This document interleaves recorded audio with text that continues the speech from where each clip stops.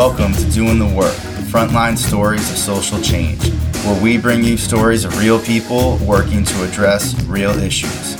I am your host, Shimon Cohen.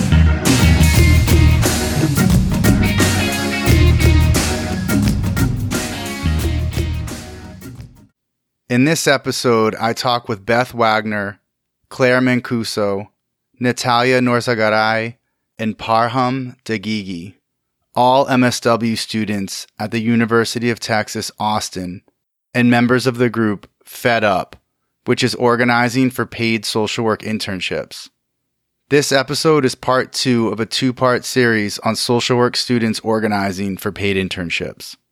They talk about how they created Fed Up and how they organize, including the way they frame their approach and strategies they use.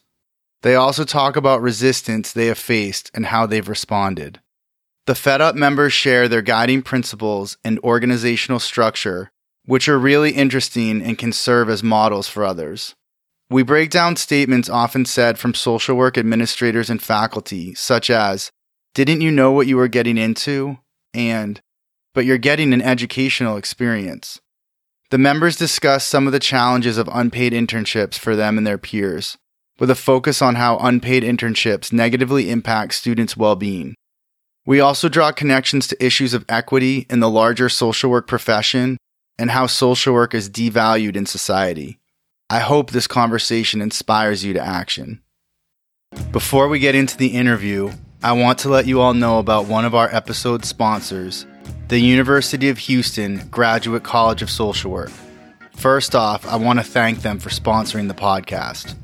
UH has a phenomenal social work program that offers face-to-face master's and doctorate degrees, as well as an online and hybrid MSW. They offer one of the country's only political social work programs and an abolitionist-focused learning opportunity. Located in the heart of Houston, the program is guided by their bold vision to achieve racial, social, economic, and political justice, local to global. In the classroom and through research, they are committed to challenging systems and reimagining ways to achieve justice and liberation. Go to www.uh.edu/social work to learn more. And now, the interview.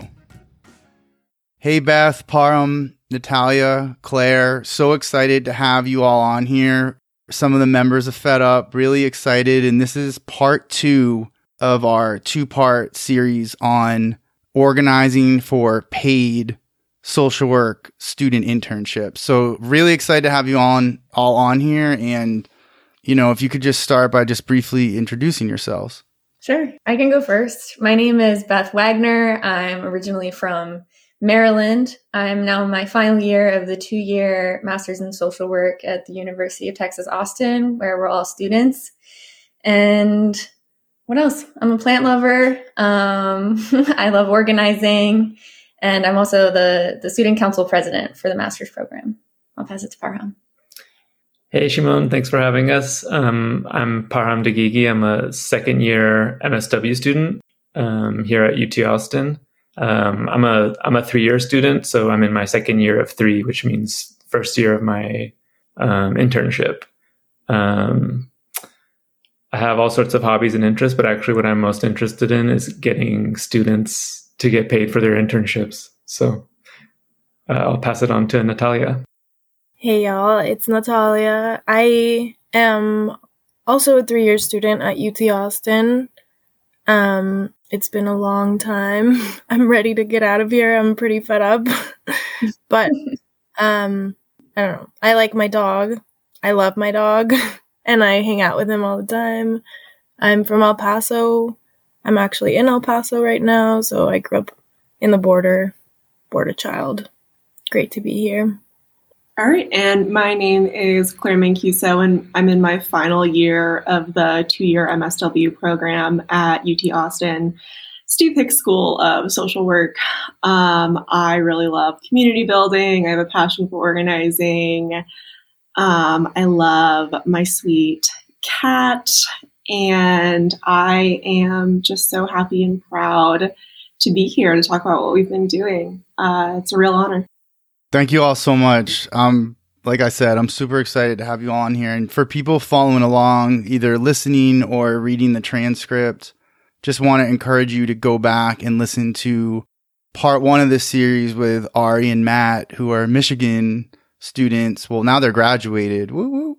And, but they are part of Payment for Placement, which started at Michigan and now is a national movement that my understanding is FedUp is connected with.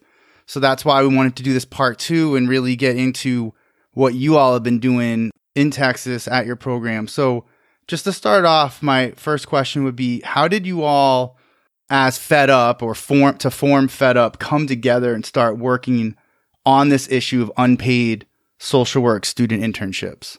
Yeah, so it's amazing to be part of the Payment for Placements movement. As you mentioned, we are a chapter, but our story started somewhat differently. So we have a different name because we started in parallel with the national movement.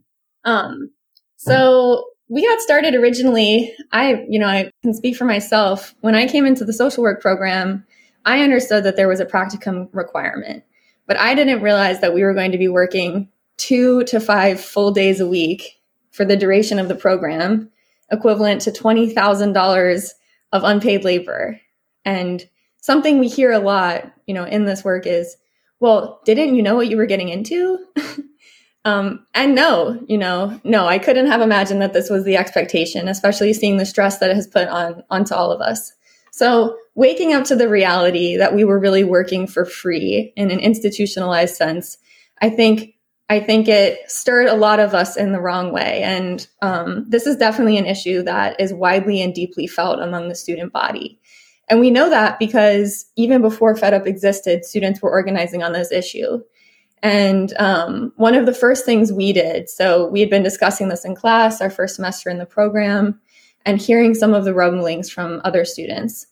And so the first thing we did was get in touch with the MSW students who were getting ready to graduate and the BSW students who had previously organized a petition around this issue in order to not reinvent the wheel. We wanted to build on all of the hard work that had been done. And it was really important and encouraging for us that many students felt the same way about this.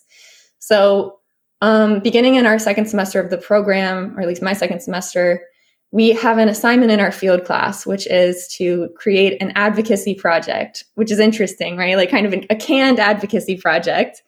And, I'm not sure that they knew what they were getting or they ultimately wanted what they got, but several of us decided to make this issue of unpaid internships at the University of Texas, Austin, our advocacy project.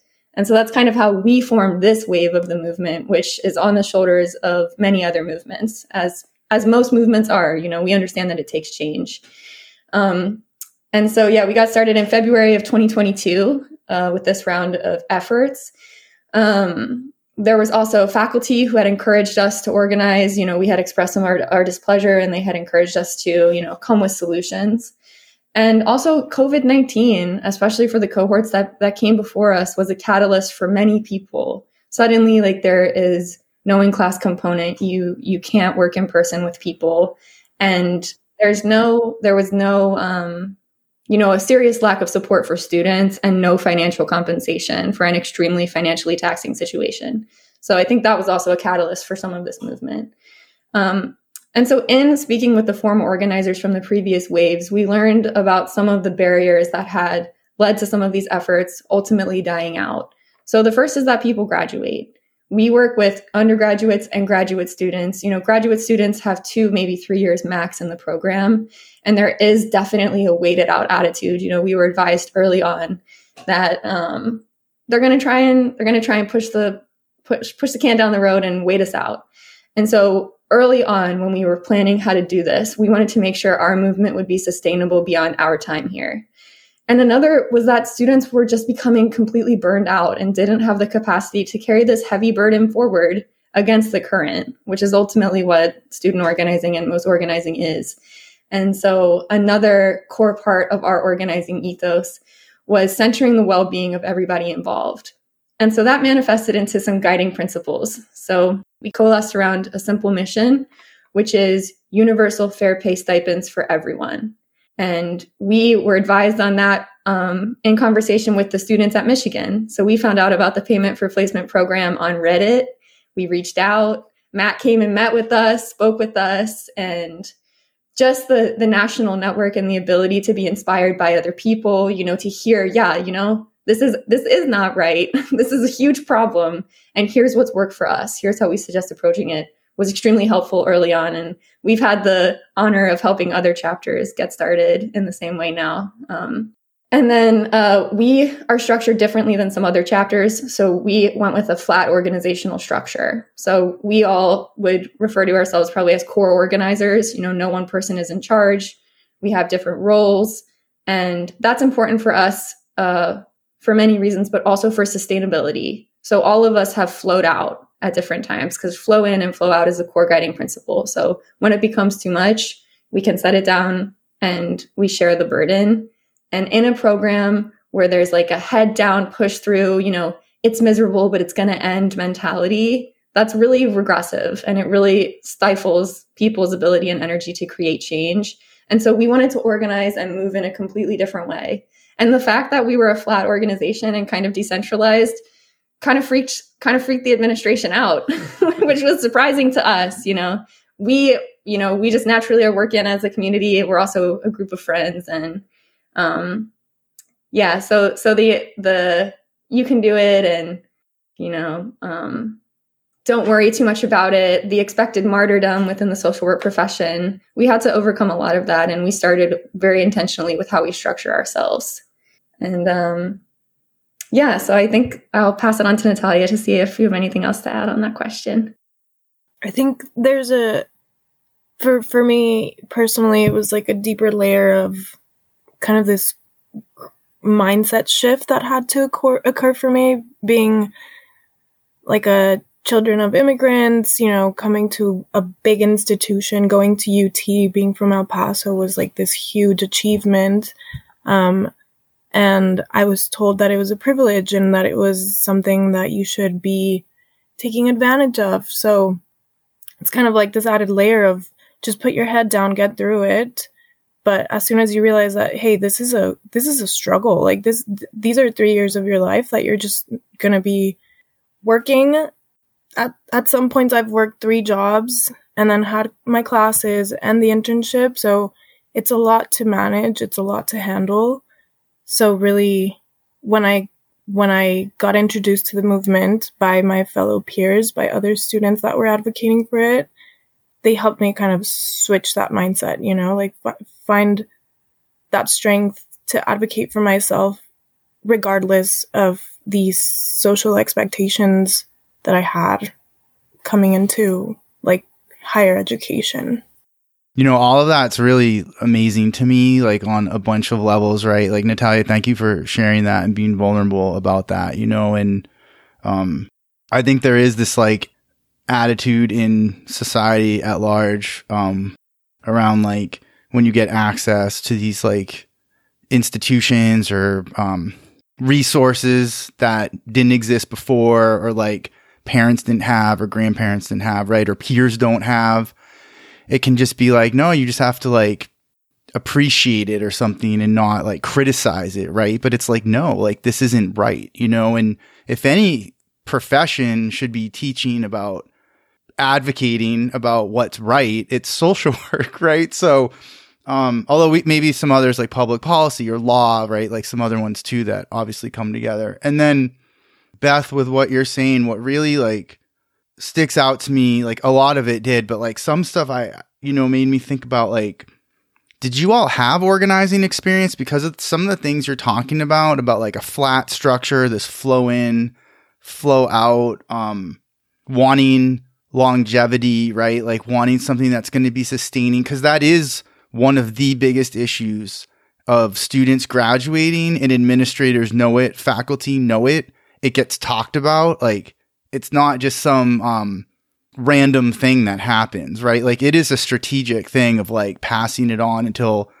the troublemakers, quote unquote, leave, So how did you have organizing experience? I guess would be my first question. And then, if you didn't, like, where did you learn how did you figure some of this stuff out?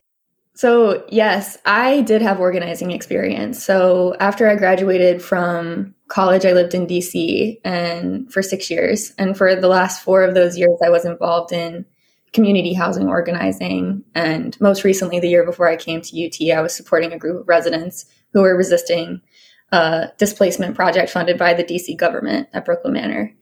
And I think in that sense, I learned a lot from the people who mentored me, the community leaders, the residents who led with community care and love and providing a foundation for people to exist and be okay so that they can organize. And I think that ethos has come through and fed up in a way that is organic and contributed to by all of us.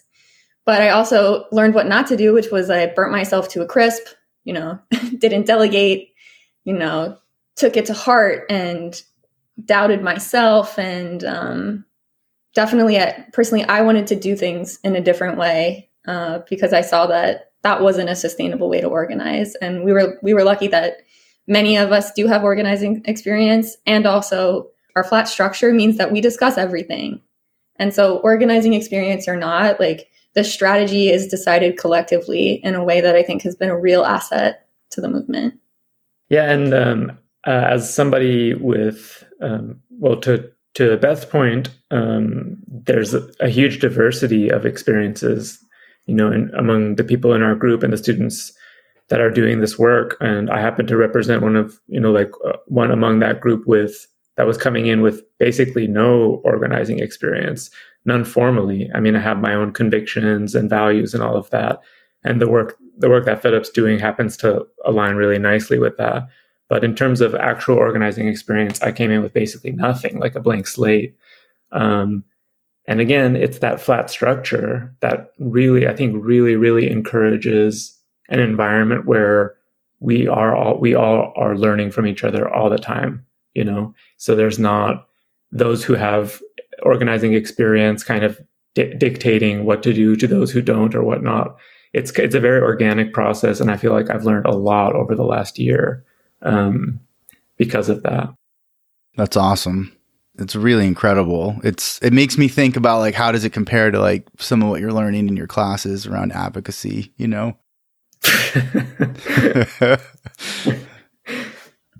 Claire, you were going to add? Yeah, I'll also hop in. I also had organizing experience, specifically student organizing experience at my alma mater, Northeastern University. Shout out to Huskies Organizing with Labor, or HOWL. That is where like the seeds of my organizer identity were planted. But I will also say that just because I had organizing experience didn't mean that I was the best or the most well-suited for every situation, because my organization had a super confrontational approach. It wasn't in a social work environment, right? And even though, like a lot of what is good about this movement is that it refuses to yield to that like niceness culture, there were other folks who weren't as accustomed to that confrontational style, who were really more suited to a lot of situations or to a lot of outreach, or use different language that is more suited to social work, more suited to Texas, whereas I was organizing in Boston, Massachusetts. Folks have a different sensibility up there. Even though myself, I am from Texas, that is where I developed my organizer identity. So I think that the lesson is that, like, regardless of whether or not you've ever considered yourself an organizer, you bring so much to the work. So like once you start organizing even a little bit, congratulations, you're an organizer. I think something that I will add to that is just that going into this organizing work really elevated my whole social work experience. I did not know anything about organizing. I had never done it before like Parham, but it really showed me what type of social work I wanted to see out there. It was completely different, something that we weren't being taught, I think, intentionally, but it really changed everything. It like took it to a whole nother level, and it added like this element of community and friendship that was unmatched. Yeah, like, so you all have taken, this unjust, oppressive experience and turned it into like a strength in terms of like learning opportunity, community, and things like that. But it shouldn't have to be that way, right? But I think that just speaks to like the strength of your movement and what you're doing, you know. And it also speaks to the deficiencies within social work education, because why does it take this to be learning all this? All this could have been in your classes, and you could have had an equitable educational experience. And when I say you, I'm speaking obviously with the four of you, but this is like students across the country, right? And so I do want to go back to something you said, Beth, and we can all talk about it, because like you said something really important. You said a lot of really important things, but there's like some things that and before we started recording, we kind of talked a little bit too about like some of these things that get said within social work education. So one of the things you said is like, people said like, didn't you know what you were getting into? Right. And I've heard that 100%. And from the faculty side, which I'm not faculty anymore, but I was, and there's reasons people can listen or check out my social media of why I'm not currently faculty, but it's because of my organizing. And, I've heard these things said, and I've even heard it where it's like, oh, you just have to prepare the students that like this is going to be how it is, the more information they have ahead of time. And so I just kind of want to break that quote down. Like, didn't you know what you were getting into? So what does that mean? Like, so if you knew what you were getting into, then what is that? So you wouldn't do social work? So does social work not want people who want to get paid? Like, and so then who gets to be, I mean, this has been like a theme that comes up in multiple podcast episodes I've done, but like, this is the gatekeeping aspect of social work, of who gets to be a social worker. If you're losing 20,000, and we got into this last episode, in part 1, but like you mentioned $20,000 of unpaid labor. You're also paying for those credits. So it's not just 20,000 you're losing. It's a lot more, because it's all those credits. So when someone says that, didn't you know what you were getting into? What are they trying, like, let's break that down. Like, what are they saying? Yeah, I think they're saying a lot. I think there's, for me, this even kind of analyzing what that means and everything that it implies, like what's tacit, what's explicit, all of that, you can kind of consider that without intentionality of what that person necessarily, it's like they're a vehicle for something that's actually like a much more pervasive message, which is at its core, it's kind of like you need to learn now not to value yourself in a very particular way. Mm-hmm. So like, don't expect too much, something like that. I think it kind of starts from there. I mean, I feel like I have a lot more that I can say about it, but it's taken the form for me of kind of like guidance language too, which is to say like, when I was in the program, or coming from people who themselves probably went through similar circumstances, albeit in the past, when the cost of education was cheaper, which is an important point that everybody seems to forget. But something to the effect of, like it was a grind. I went through that too. We all do. And like, you can really do it. So it has this kind of edge of what's the word, like encouragement. Like, students come to me at the end of their internship and they're like, I have no idea how I did it, but like I did it. And that's like a win or something. And that's nice. On the surface, it's like a nice story or something, but that student was like grinding. They were probably grinding themselves down to like a pulp, or burnt themselves to a crisp, like Beth said, and it doesn't have to be that way. I don't know if you really know what you're getting yourself into until you experience the whole thing. It really, like, yeah, you see it in theory, there's this many hours, whatever, but once you're in it, it's not cool. It's not something that should be done that way. And just because, as they say, it's education and you're getting something out of it, I mean, I really am only getting a certain percentage out of it because for most of the time I'm exhausted. Mm-hmm. Yeah. And I would say, we're paying to work for free. Whether we knew that in advance or we're just finding out now, can we agree it's a problem? Like having to work an unpaid internship is, for some people, not getting paid for that means they have to work 2 jobs instead of 1 or 3 jobs instead of 2, counting this unpaid internship. And basically where we ultimately needed to coalesce with the administration was we did research, which I know we're going to get to. And we centered our argument at UT about around student well-being, because students are in acute economic and emotional distress. And so to me, when someone says, well, didn't you know what you were getting yourself into? Or like, you should be grateful for this educational opportunity or experience. Like, as was said, to me, they're saying, just sit down, shut up. Don't try and create change in this institution, which has an incentive not to change. And what it feels like is we don't care about you. And nothing has created more tension with the administration for us than when we express the fact that we don't feel cared for.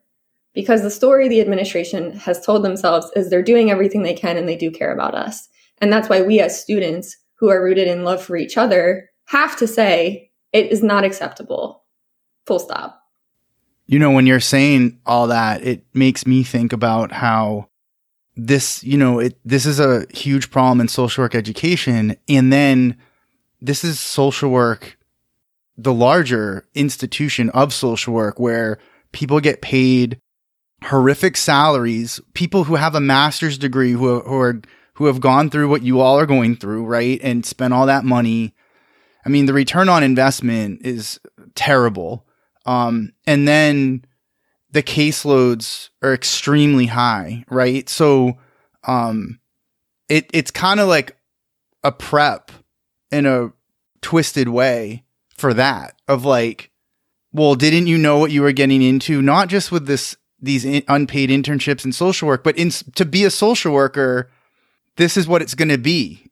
Didn't you know what you were getting into? And that's still really based in this like white middle class, upper middle class, like privileged people doing charity with like the unprivileged, right? We're not going to say oppressed. We're not going to say marginalized. We're going to say like, unprivileged or whatever the word is, masses, or something. And so we see this is how it like is still very, that mentality and that approach is just very pervasive to this day. Totally. I think it's like an indoctrination. I mean, straight up, that's kind of how I see it. And it's one it doesn't take explicitly unjust or cruel or bad people to uphold that kind of thinking. All it takes is people who whose career and salaries depend on maintaining, towing that line, or people who just make excuses for it, any number of things, So it's not really about nefarious individual agents at all. It's a culture. And it's a culture that teaches us as students to, from an early point, to undervalue ourselves. And I do want to say, we have been fortunate to receive support from members of faculty and staff, including Jennifer Luna, who runs the Career Center at UT. She was talking about this alongside the time we were talking about it, because when you don't value, you're taught not to value yourself, how can you negotiate for a fair salary? If you have no savings, how can you hold out for a job that you really want or a job that can pay you what you're worth? And it depresses the wages for the entire profession. So I do want to say, like, though we do have to make this case, we do have to continue to make this case, sadly. But there are many people who look at the research, they look at the facts, they understand, and they do want to see this change. So we're grateful for every one of you out there. Yeah, no, that's a really good point. And it's systemic. We're not like, this isn't, like you said, this isn't about individuals. I mean, obviously individuals also hold up the system, but one person, 2 people can't make the larger systemic changes that need to be made, which is why what you all are doing as this movement is so impressive to me. And what I said to Matt and Ari, because it is these types of changes historically also have always come from student movements, because you all are the ones feeling it, you all are the ones most invested in it, so let's talk about like that. Let's talk about some of the strategies you've used along the way. So we have kind of built on the previous efforts of kind of the proto Fed Up movement. So the petition from the BSW students, that's another case of there being a stereotype about your conventional BSW student, like maybe they're getting help from their parents, maybe they had a certain amount of money saved for college and they had an unpaid internship kind of planned. And what you see is there's a lot of unconventional or quote unquote non-traditional students who don't fit that profile and who simply can't manage. So while we're all MSW students, a lot of these efforts and the foundation of these efforts have been built by the BSWs. So I want to make sure that they're named. So kind of after that petition, got a lot of signatures and a bunch of people in the program were like, okay, what's next? Fed Up kind of crystallized through in a bunch of different kind of independent ways. But I think for Beth and I, it was through our advocacy project and our practice class. And we kind of looked at each other and we said, well, if we can't advocate for ourselves, how are we going to advocate for anybody else? And we did a lot of preliminary research, getting to use that assignment as an opportunity to kind of research what it would look like to organize within our program.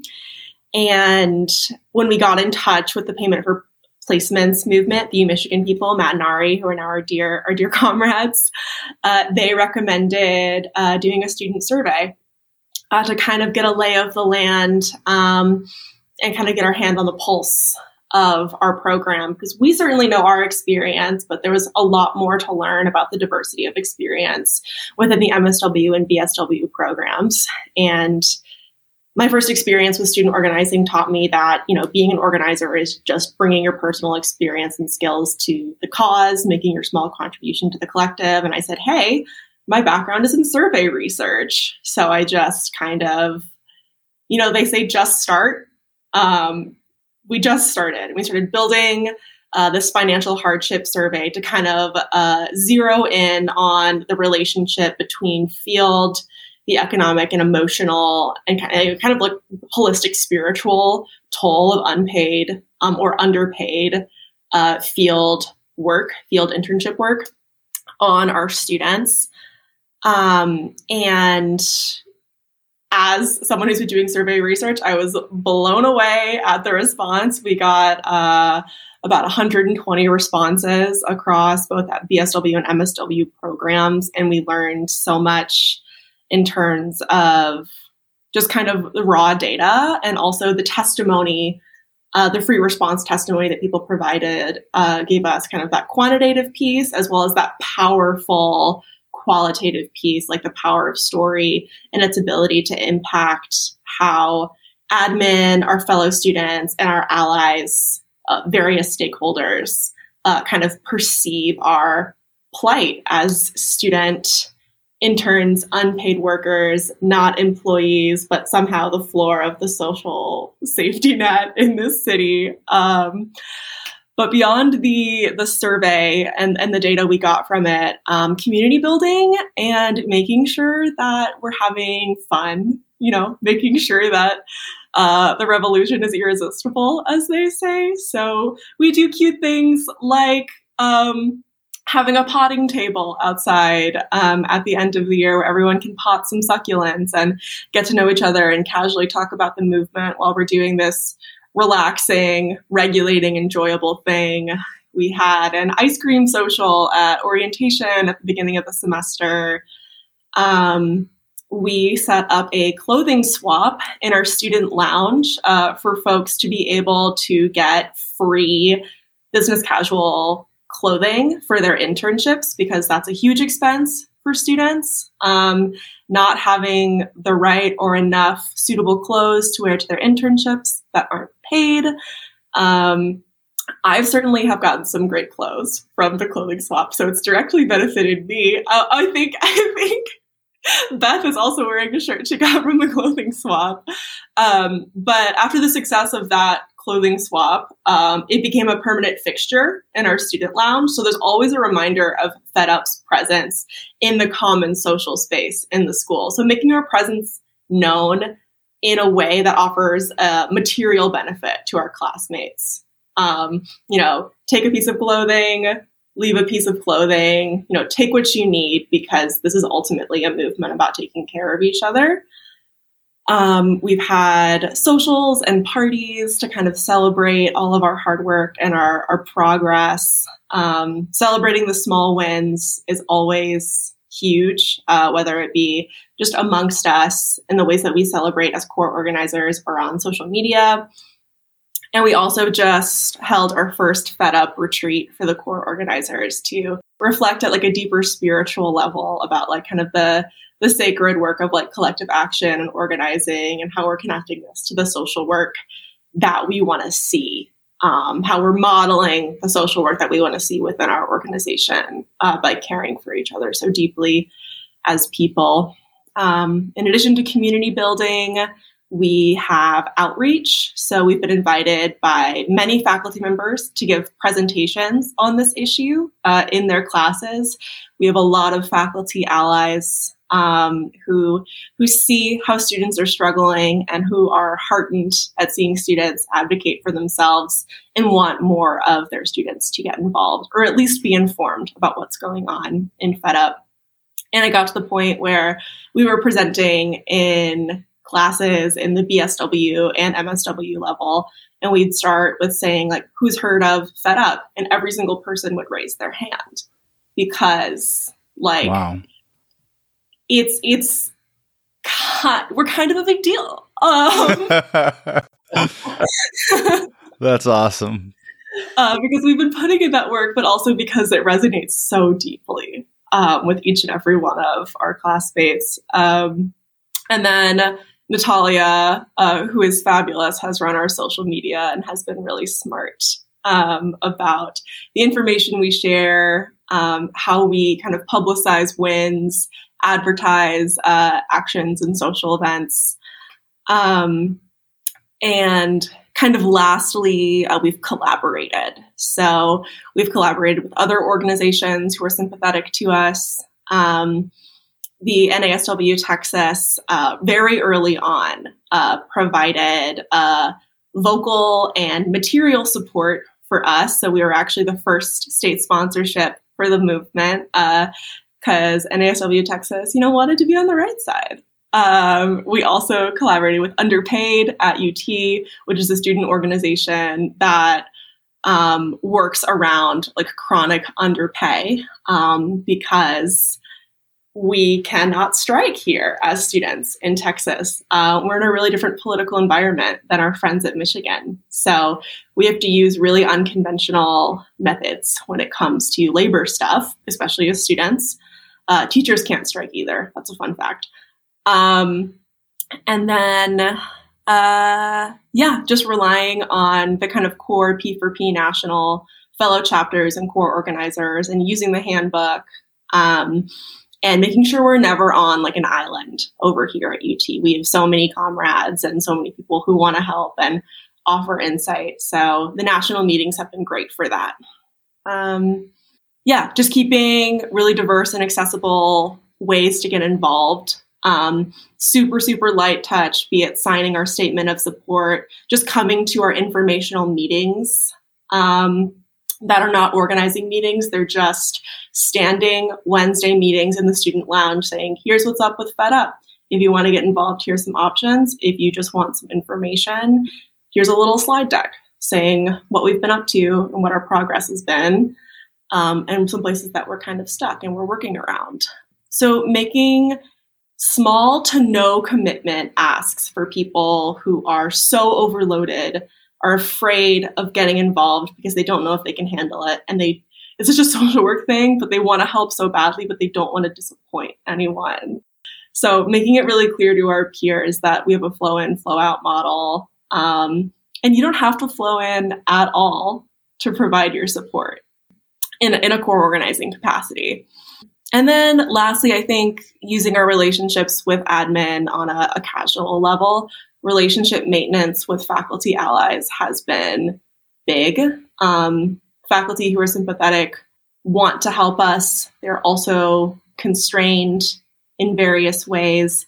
So maintaining relationships with them casually and kind of cultivating those relationships for when they can come in handy later on. I won't get more specific than that, but I would say to people who are thinking about organizing, look for your allies in your program and cultivate those relationships, because you never know who has handy dandy information or skills or things to contribute to your movement, even if they can't vocally say they support you. You all have been doing a lot, a lot. And I love the part about we're kind of a big deal. It's like, yeah, look at all the work you've been doing. You've made yourself, you're really like embedded everywhere. Like everyone feels your presence, right? And like, I've never met a social work student who was like, oh no, like I don't want a paid internship, right? Like every social work student wants a paid, I mean, most students period want paid internships if they're going to have an internship. I want to talk about your wins, like let's talk about like, what are some of the wins that you've had? Yeah, I'll be brief and summarize up kind of where we stand now. So all of the things that Claire described are ways that we have generated awareness, momentum, collective support in order to basically demand that the administration take us seriously.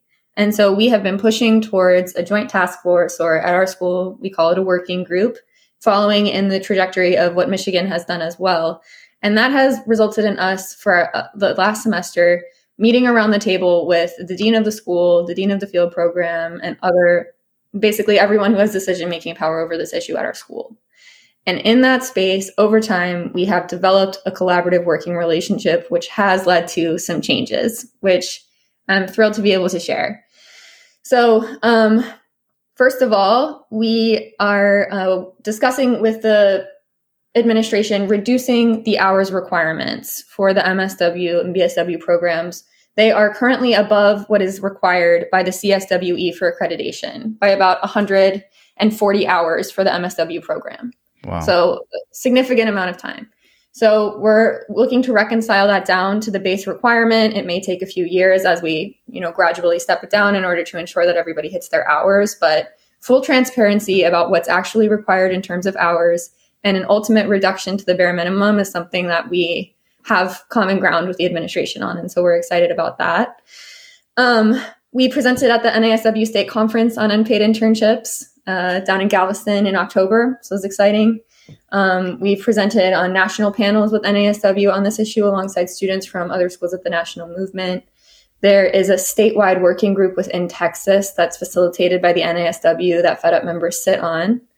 And then we have smaller changes, which we're hoping will bleed into larger ones. So we have secured stipend negotiation coaching for students from the Career Counseling Center. So helping students be prepared in order to speak to the need for a stipend. Obviously, the burden shouldn't be on individuals. It's a systemic issue. But equipping us to value ourselves, it does help, and it is an important kind of training. Inclusion of stipend education and negotiation in the training for field instructors, so the sites that are going to be hosting the internships. So that will be coming from the administration rather than from us. We've secured an extension in the time that you have in order to complete your hours requirements, which makes it easier for students to work while we're paying to work for free. And then we have also achieved common ground when we're talking about resources. So our administration doesn't want to talk about stipends, and they treat conversations about labor like the third rail. And so in order to advance our common cause without sacrificing anything that we believe in, we've just started to talk about scholarships with the administration, because what's fundamentally important to us is moving resources. And so part of a recent gift, which I think will be announced publicly, a substantial 7-figure gift, our hope is that money will be channeled towards students who are later in the program, rather than just used to recruit students into the program, and then students later in the later years are left without financial support. So we want to move that money from upfront in order to really fully support students who are working full-time or close to full-time. And we're also looking at students who are interning at UT. We've secured a commitment from the administration to continue to look at how we can get students who are working for UT for their internships paid, or access to benefits like health insurance or free parking. And then finally, we want to see an endowed fund. We don't have common ground on this yet, but we want to see the first endowed fund in the country for field stipends so that every student can have a fair pay stipend. That's all phenomenal. I mean, those are huge achievements, and I don't know where you all find the time to do all this work on top of everything else you have going on, because what you've done and what you've been able to achieve and like what you're setting up also, which I do have a question about that of like what's going to happen, because you all are graduating soon, right? Like relatively soon. So how that's going to get continued. But I do want to just, before we get into that, like some of the different ways paid student internships could happen. We did talk about also in part one, like just larger, like all sorts of different strategies, and you're adding some additional ones too. And then I think one thing that I didn't mention in part one is like there's also federal work study, and I don't know how much programs are using that. I haven't heard of it in a long time, so I don't know nationally what folks are talking about, if you've heard things about that, but it seems like another area where funding could come from. Yeah, I would definitely agree. I think in the case of our program in particular, at least in one of the working group meetings that we've had with our administration, I got the sense that there are conversations about expanding the federal work study program and making it more accessible to students in our program. I think that's maybe one of the things that probably has a lot of variety across different social work programs around the country. But it's not something I haven't heard anything about. So it could be an area to leverage. So thanks for bringing that up, actually.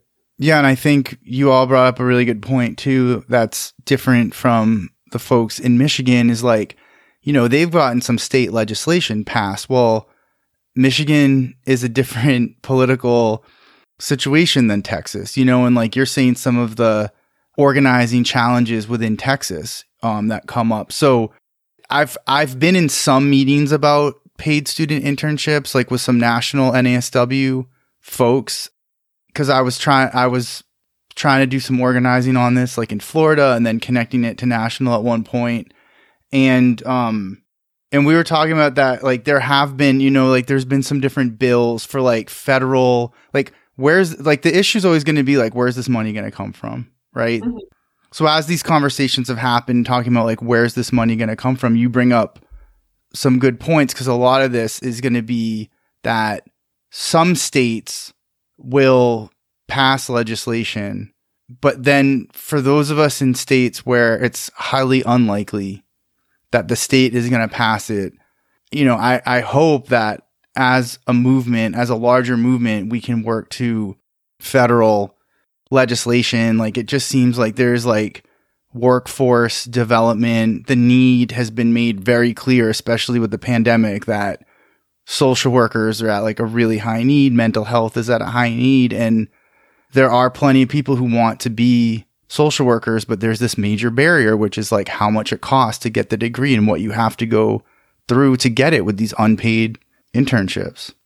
Yeah, I would say that something that's really encouraging was, and the status of this is, I think, still TBD, but the U.S. Appropriations Committee did make a recommendation that the Department of Education pilot a new work study program to cover all work study eligible MSW students who are doing an internship. So like there is someone in Washington in our corner, right, who's like paying attention to these workforce issues, are making recommendations in the omnibus. And yeah, ultimately, I mean, Beth and I have talked about this, like we would love to see something like what had to happen with like medical residency, right? Like that's federal money that MDs or medical students do when they're completing their residency. Because ultimately, this is an issue of lost wages, right? This is an issue of at least 900, but typically over 1,000 hours in lost wages, which in social work, if we're being honest, you'll never make up, really. So using the language of labor and insisting on it, no matter how many times the CSWE says that field internship and field practicum is learning, not labor, it starts to stick. It started to stick in our program. It'll start to stick in yours if you're listening, because you're a social worker. You're a worker. And Texas needs behavioral health workers. Texas needs social workers. And whether or not these changes in this money comes from the state or the federal level, this movement's I think here to stay. I feel confident that that's true. Yeah, this is a labor issue, which, Matt and Ari did talk about how some of their strongest work has come through working with the graduate union at the University of Michigan. And I know Representative Barbara Lee has had the Reinvest in Social Work Act presented, at different times, which it would be something. It still doesn't go far enough because it doesn't cover all students who need it, but it's a step in the right direction. There's just lots of different ways, right? NASW, when those of us who are members, and yes, I am still a paying member. It's been off and on over the years, but when we go to submit our membership, to renew the membership, or when you go to get it the first time, there's different little funds that you can add more money to. And there could be a student internship fund that a lot of people would probably be willing to give to because they know how hard it was, and they wish they had one. So I think we've got to go after everything, that exists, but it is going to be a fundamental shift in how social work is viewed as a profession. And I think that is one of the strongest things your movement is putting forth, around well-being and we deserve to be valued and compensated for the work we do, just like anyone else should be. But I mean, people have a master's degree and are making less than someone with a bachelor's degree that graduates from with a different major, But we didn't do it for the money. What's that line? Didn't do it for the income. Did it do it for the outcome? I hate that. Yeah. It can be exhausting to hear these things said to us, thrown back into our faces as we're struggling. And it can cause a person to doubt themselves.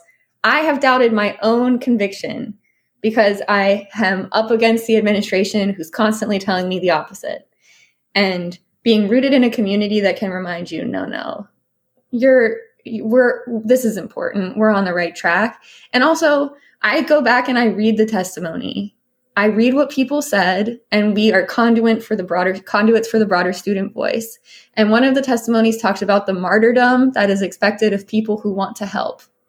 And I was like, wow, if that has really stuck with me. And who loses when we martyr ourselves are our clients.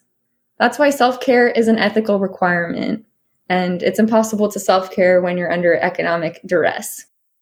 Yeah, Beth, I think that's, really important of this self-doubt thing and what you're doing organizing. And this from your history with tenant right organizing and housing organizing, right? Is anytime you're organizing, you're up against these much larger systems that are so deeply entrenched in the dominant culture that's in our faces all the time that it's it takes a lot of inner strength to go up against that day after day. I mean, it's a lot of it for some folks, it's going up against everything we've been taught that we're supposed to value and try to achieve in life, And so I think you really hit a critical point of community, of the power of community to be there for each other, lift each other up, be what you're doing is right. You're not you're not crazy, like, because it can feel that way at times, so I really appreciate you saying that. Can I second that? I just want to just add, because that point is so critical, that like it's really, really, really essential. Like when you tap into to those who is going to be trying to get into this kind of work in their own school or whatever, or any other organizing work, that aspect that cannot be accessed outside of the power of like a will to community and of creating community. Like there's literally nothing that replaces that, because just like Beth said so nicely, and you just said, Shimon, like when you go out, when you challenge the dominant structures, when you poke the bear, there's like every trick in the book and every strategy in the book that are first and foremost designed to make you doubt yourself, and they're effective too. So having the community to come back to you and to affirm you and to help you self-affirm when you like re-enter those spaces which are challenging, especially when people have smiles on their faces, have smiles on their faces, but are telling you no, basically, or telling you you're wrong. It's really, really important to have community with you in those spaces. So, yeah, like what Claire was saying about niceness culture. Right. It's like we'll smile at you as we oppress you. We were told to change our name by actually pretty well-intentioned folks who were advising us when we were getting started. And Fed Up actually does stand for something. It's Field Education and Development Undergraduate and Graduate Placements. But it means Fed Up. And that's what we mean. And we weren't going to change it. And we said, thank you for the feedback. I know that might not be the most social worky way to express ourselves. But we're here because we're saying social work needs to change, and we're really fed up. So it should be like, we're kind of upset that we're paying for free labor. I mean, what should it be called? Grateful and hopeful for gradual change across time with the least amount of problems for anybody involved, and everybody gets to maintain all of their privilege and everything's going to be okay. That is awesome. We can make an acronym out of that. It should be that. That was so good. It resonates with the intended audience. I think Natalia said yesterday, that if it wasn't called Fed Up, not everybody would know about it. Yeah, I think it was important for us to stick to that name, because otherwise it wouldn't make the rumbles that it's been making. Every other org has this acronym that's hard to say or hard to remember, but we're here to stay and we're here to make a difference. So, we're just fed up. I love the name. I think it's great. I'm glad you stuck with it and didn't take the well-intentioned advice. I want to get into lessons learned, but before we do that, to wrap up, I also want to ask, so how is this going to sustain when you all graduate? We're already working to pass on the torch, as you might say. Parham, thankfully, is going to stick around for a little bit, sadly but gladly. And I think it's going to be kind of, with the flat structure, it's already set up for it to be passed on very seamlessly. It's a lot of planning to make sure that there are people that can handle it and that can kind of continue the work and take it further. And obviously we've invested so much into this. Personally, it's going to take a lot of me having to do the termination work of, this is something that I have been working on for almost a year, and it's something I hold really closely to my heart at this point. So if I can do some of the work at the alumni level, I will do that. But yeah, I think with the care that we put into it, we care about our students, we care about each other. So it's important for us to really strategically lay the groundwork for that. And the administration at our school, at least, I think they know that we are here to stay. So if that collaboration continues, which it will, we're going to be a long-standing thing. And then with the national movement, even better. That's awesome. Yeah, I mean, the alumni aspect is so critical, and because a lot of students do graduate and then like move on because they get busy with their careers and lives and everything, but being able to like remain involved, and then like you said, this national movement, right? Like people don't have to be students to be involved, and there's other, aspects where like you got great support from your NASW state chapter, but like let's try to like do stuff with NASW national or like other national. NASW really is like the biggest national organization that really could elevate this. I think that was the theme from last year's Social Work Month, was elevate social work. And it's like, yeah, let's elevate paid internships. So what about lessons learned?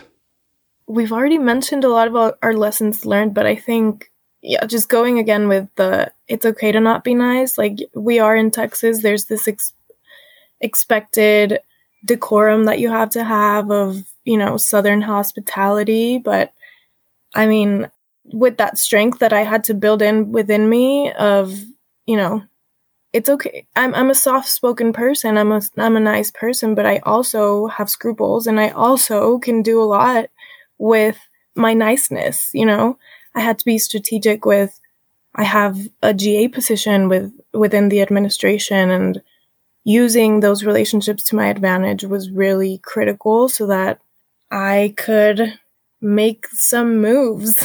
And it might sound, I don't know what it might sound like, but it's just, being nice will not get you as far as being headstrong and committed. So that was one of the biggest lessons, I think, in holding each other together and having those moments to check in after every working group meeting to really deliberate and decompress and have that togetherness feeling of, we did that and this one didn't go that great. How can we do better?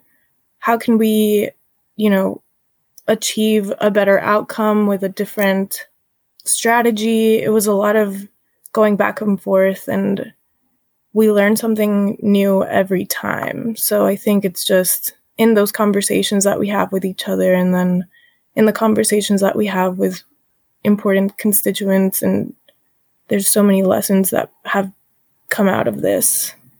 I don't know if anyone wants to add anything else. I kind of wanted to add that, this has been a long and multifaceted process of going from the very beginning to now having like a formalized working group with our administration that's going quite well, actually, and having wins like coming out of that and things on the horizon, formally like designating ourselves as a student organization. Like, all of that has taken a ton of time and effort and kind of blood, sweat, and tears and all of that. Including some really challenging moments, some moments where like with a lot of like negative tensions and all of that stuff. A lesson that I've learned is that even though those can be uncomfortable or whatnot, like they're opportunities actually. Like, you can view every single thing that comes up in this work as an opportunity, whether it be an opportunity for you to like learn, like learn that what's like the true face of something that presents itself as, fully caring for you or wants to care or hears you and all of that, or whether it's about like learning something about yourself, like how you do under certain circumstances. Just wanted to reiterate, this work is full of opportunities for growth. So. Yeah, I have two quick ones to add. The first one I would say is, do not unnecessarily push the pace. It's a long game. Don't rush it. There's no need, just do it in a time that feels possible. I think the other one is focus on the material changes. It can be very easy to lose your way in the mix of, conversations, pushback, what people say. And we had to explain to our administration that care is not a feeling, care is an action. And the care that we are concerned about is evident, it's manifest in the movement of resources that make people's lives better. And so keeping kind of laser focused on that. And then the last one is just like what a gift it has been to be so different and have different strengths. And so like when I can't, speak the Texas talk here. I can't. I'm too direct, and it doesn't serve the movement. I have people that surround me that can do this, and that is a gift. And that's why you organize in groups. And I'm very grateful for all of that. That's awesome. I love the lessons learned. And yeah, you shared a lot of them as we were talking. And I'm glad I'm glad we're going to end with that. And the work you all are doing is super impressive and just gives me tons of hope. And I'm excited to see what comes of it. I hope you'll keep, I mean, we're all connected now on social media. Of course, we're going to include in the show notes ways that folks can get connected, who are listening. And also, again, there's the payment for placements episode from last month. So to get connected to the national movement, we'll put that in here too. So, and I just really want to thank you all for coming on the podcast and for doing the work. Thank you, Shimon. It was a pleasure to be here. Thank you so much. Yeah, to everybody listening, get in touch with us. Yeah, follow us on Instagram at UTFedUp. Or email us at utfedup@gmail.com. Thank you, Shimon, for all you do. Thank you for listening to Doing the Work, Frontline Stories of Social Change. I hope you enjoyed the podcast. Please follow on Twitter and leave positive reviews on iTunes. If you're interested in being a guest or know someone who's doing great work, please get in touch. And thank you for doing real work to make this world a better place.